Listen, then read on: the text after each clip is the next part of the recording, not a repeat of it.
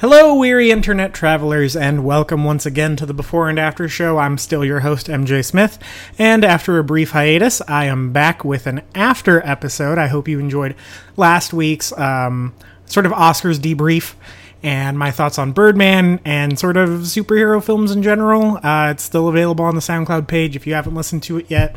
It's a lot different format than the show. It's just sort of what I thought about the Oscars this year and the winners and specifically the film Birdman, which I happened to see the day before it won Best Picture. So this is a regular episode of the show. If it's your first time listening, what the format of the show usually is I take a film that I've never seen before, I give you an episode with my expectations of it, and the next week I give you an episode after I've watched the film with what I actually thought about it. So this week I was doing The Sting, and you'll find out what I had to say about that. But before we get into it, I will do a little recap of what I saw this last week. I haven't watched much this week. I did see Birdman, which was talked about in the last episode. And I also saw American Sniper, which was one of the films nominated for Best Picture. I didn't get a chance to see everything that was nominated quite yet. I still have Selma, Whiplash, and The Theory of Everything to see before I will have seen all 8 Best Picture nominees this year. But I saw American Sniper at the time of this recording yesterday, and I liked it. It didn't have a lot going for it, but I liked it. Now, it's a very controversial film. It's a film about the man credited with the most confirmed kills in U.S. military history as a sniper. It's well into the hundreds. I'm not sure which. I think something like 163, somewhere around there.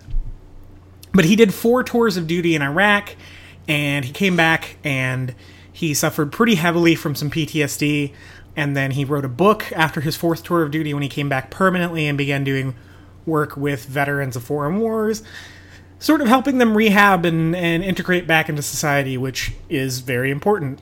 He wrote this book called American Sniper, and it was all about his experiences over the course of his 4 tours. He, unfortunately, was killed at a shooting range by a man suffering from PTSD that he was trying to help out. He took him to the shooting range to sort of get him back into the habit of, shooting normally, like just for fun, not really thinking about people when you're shooting. And he had sort of a snap, and he killed Chris Kyle and another man that he was with. It's a sad story. This is in 2013 that happened. We just passed, I think, the 1 year of it. I think it happened in early February of 2013. So Clint Eastwood and Bradley Cooper bought the rights to the book. Several people were involved before that. Steven Spielberg was at one point attached to direct, but that fell through. Clint Eastwood came and directed it. Clint Eastwood movies, for some reason, always get nominated for Best Picture, always get nominated for acting. The thing is, Clint Eastwood's not, like, a great director in his later years. I mean, I know Unforgiven is great, Outlaw Josie Wales is great, but he usually pumps out 2 to 3 movies a year. He shoots really, really fast. $1 Million Baby was shot over, like, 14 days or something crazy, and I think this shot over 2 months, which is insane because it's a long movie. It's, like, 2 hours and 15 minutes or something. And, he shoots on a really crazy schedule. Unfortunately, that means he doesn't get a lot of takes. Unfortunately, that means he's forced to edit with what he has, and what he has sometimes isn't very good. He can draw performances out of actors really well, I think because he's an actor himself, but he can't stage anything for his life. The action in American Sniper is really stilted. I know it's not an action film. I know that's not the point of the film, but there was nothing really exciting happening. There's a couple tense moments with him as the sniper, but if you compare it to something like Catherine Bigelow's The Hurt Locker, where every single bomb defusal scene is just like the height of intensity, it's kind of lacking in that regard. It's very much an exploration of Chris Kyle as a person dealing with PTSD and his sort of road to recovery after his 4 tours of duty, and as that, it works incredibly well. Most of that doesn't have to do with Clint Eastwood. A lot of the blocking is really bad in the movie. The script is mediocre at best. There's some really ham-fisted dialogue in it, particularly in the beginning with Chris Kyle's father. Whether or not he said those things, I don't really know. If he did, Sorry, I didn't mean to offend anyone, but the script was not there a lot of the time. What sold it was the performances by Bradley Cooper and Sienna Miller. Bradley Cooper is fantastic in this movie, and I almost don't understand why he didn't win Best Actor this year for the Oscars over Eddie Redmayne. It's my favorite performance I've seen out of the films that were nominated for Best Actor. I think Bradley Cooper deserved it more. He is completely transformed into Chris Kyle. There's a pretty famous interview Chris Kyle, the real Chris Kyle, did with Conan, I think 2 days right before he died. And that kind of made the rounds as the movie came out. And I saw that before I saw the movie, and then watching the movie, Bradley Cooper completely changed into Chris Kyle. The beard he grew looked exactly like him. He bulked up to something like 225 pounds or something crazy. I read on IMDb that at one point he was deadlifting 450 pounds or something.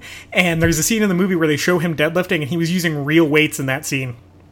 Even though the crew was like, you don't got to do that, man. We have fake weights. And he was like, no, I'm good.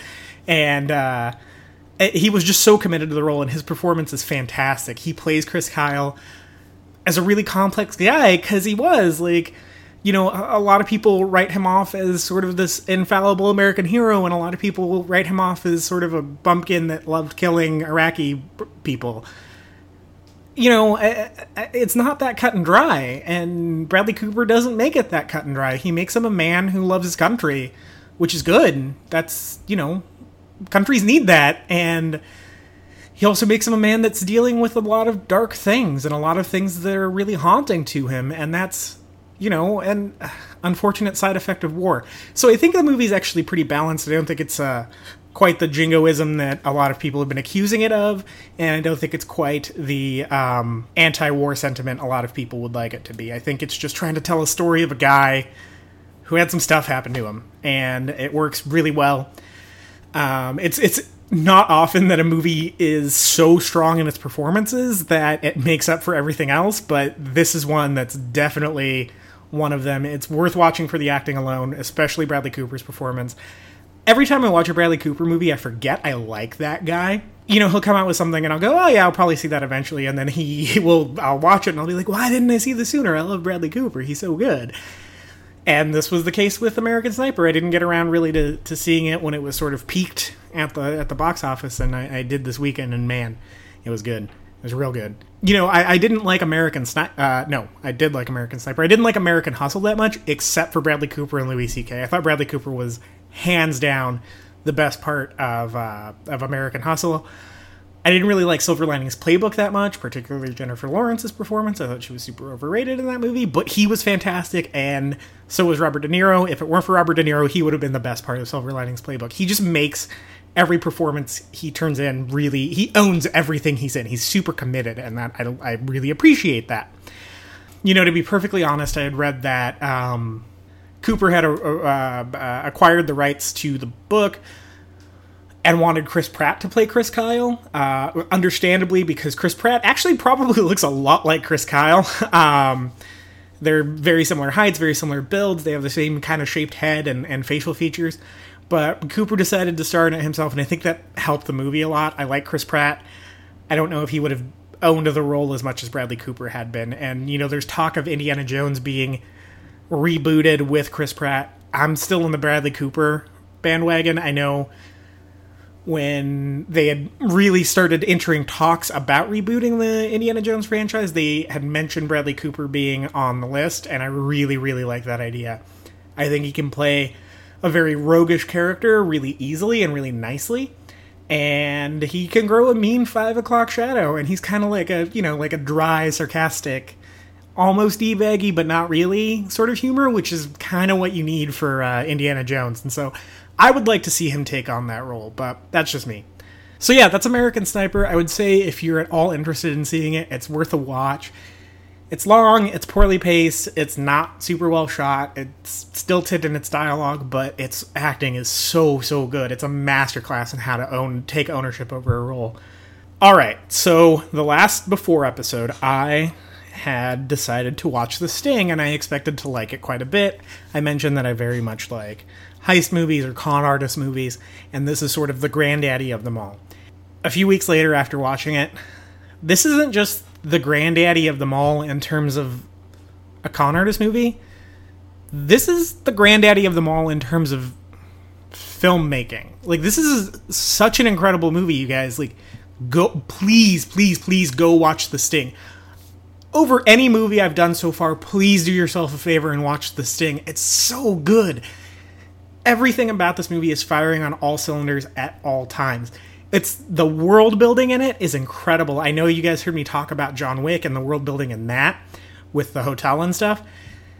This amps it up to a whole nother, like, this is something John Wick wishes it could have done. It takes place in the 30s about these two con men trying to bring down this corrupt banker, and man, it's so, like, it's almost soaked in moonshine. Like, they might as well give you a drug with 3 X's on it when you buy it on Blu-ray, because it's so steeped in that era. It feels like a 1930s picture.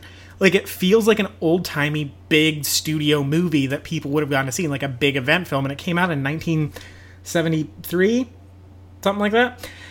And, you know, it just felt so old school, and, you know, it ended up winning 7 Academy Awards because of that. It won Best Picture, Best Director, Best Original Screenplay, Best Art Direction, Best Costume Design, Best Editing, Best Music, and a Directors Guild of America Award for directing for George Roy Hill. George Roy Hill directed Butch Cassidy and the Sundance Kid, a much beloved Western. I think it's a little overrated. It might be because of the way it plays now, but it's okay. I like that movie, but this movie is perfect. It is a product of its time. It's so deliberately paced, but it's not wasteful in its pacing.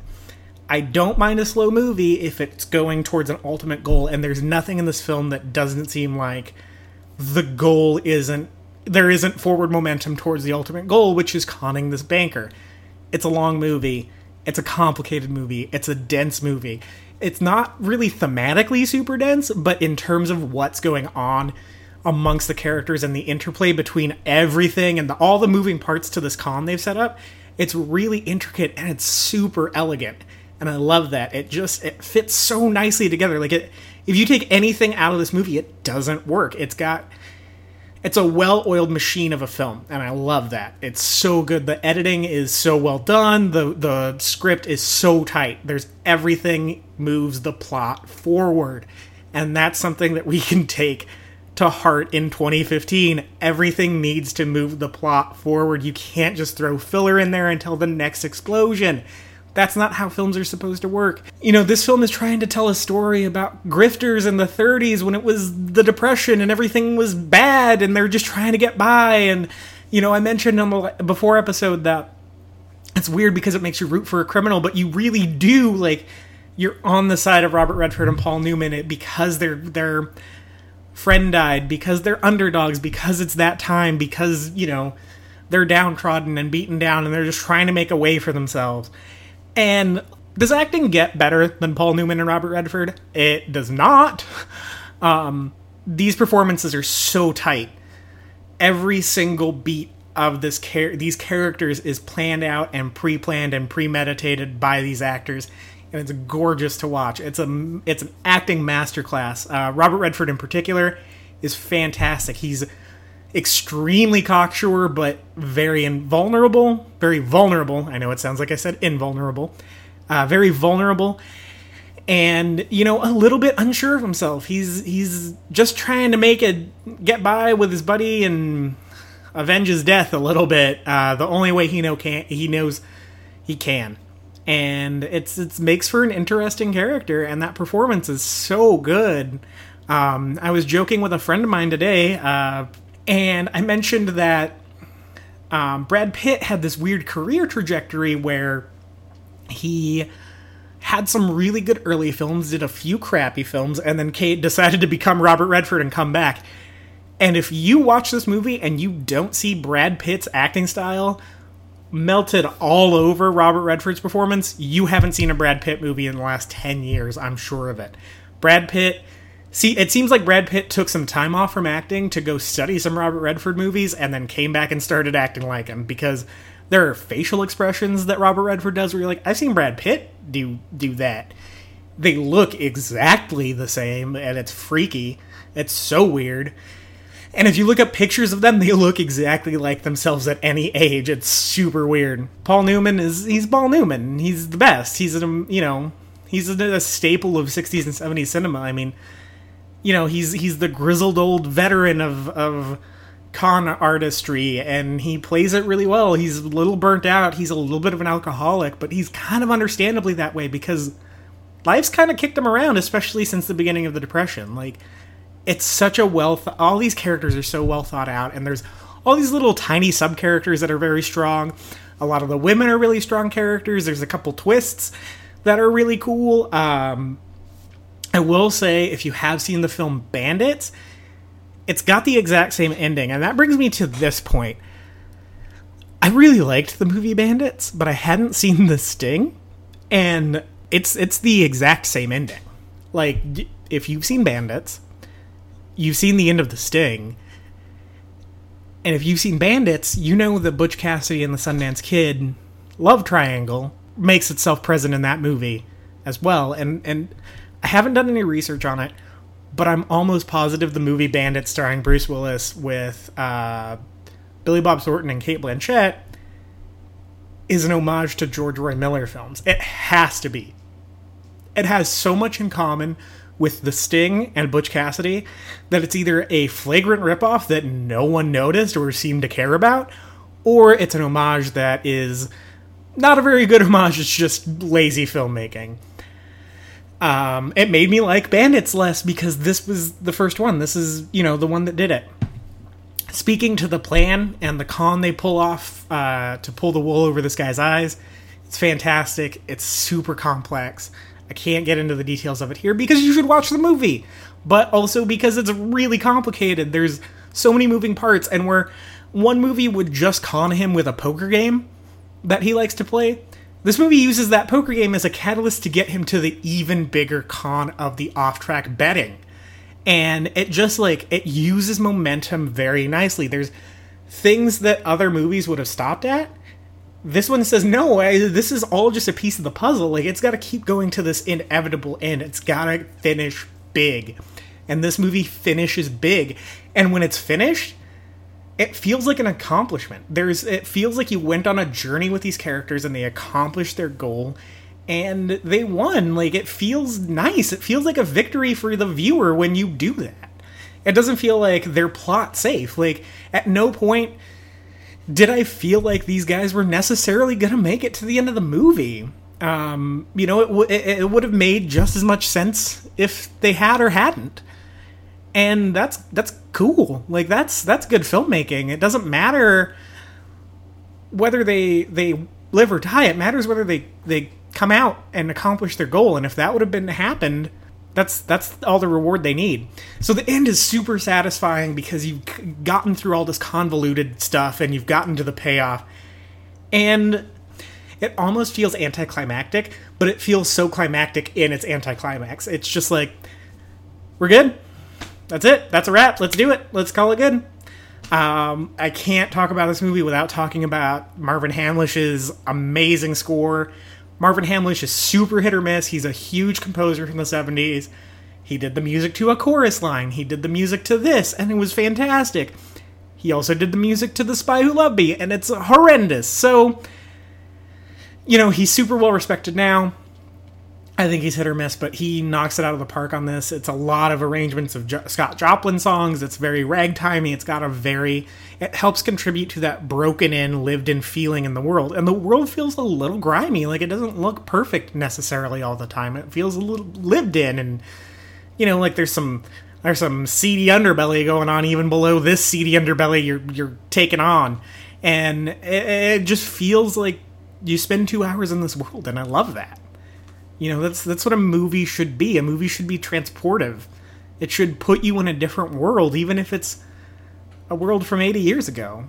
I mean, that's the point, right? Isn't it escapism? Why not escape to a world not, necessarily unlike our own? It's just a different point in history with better outfits. Amazing costume design. lends itself to that. Amazing set design lends itself to that. Everything about this movie is so meticulous, but not in a forced way. It just feels like the right choice. Everything is the right choice in this movie, and it's amazing. You guys need to see it.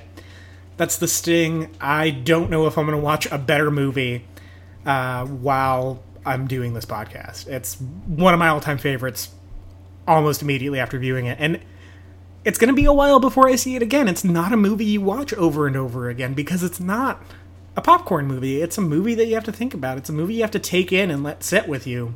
I'm pretty excited that I got to do this 2 weeks after I saw it rather than a week after I saw it, because I got to marinate in it a little bit more. And, you know, it is slow. It's not going to be for everyone. You'll think there's not a lot going on, but the payoff is worth it.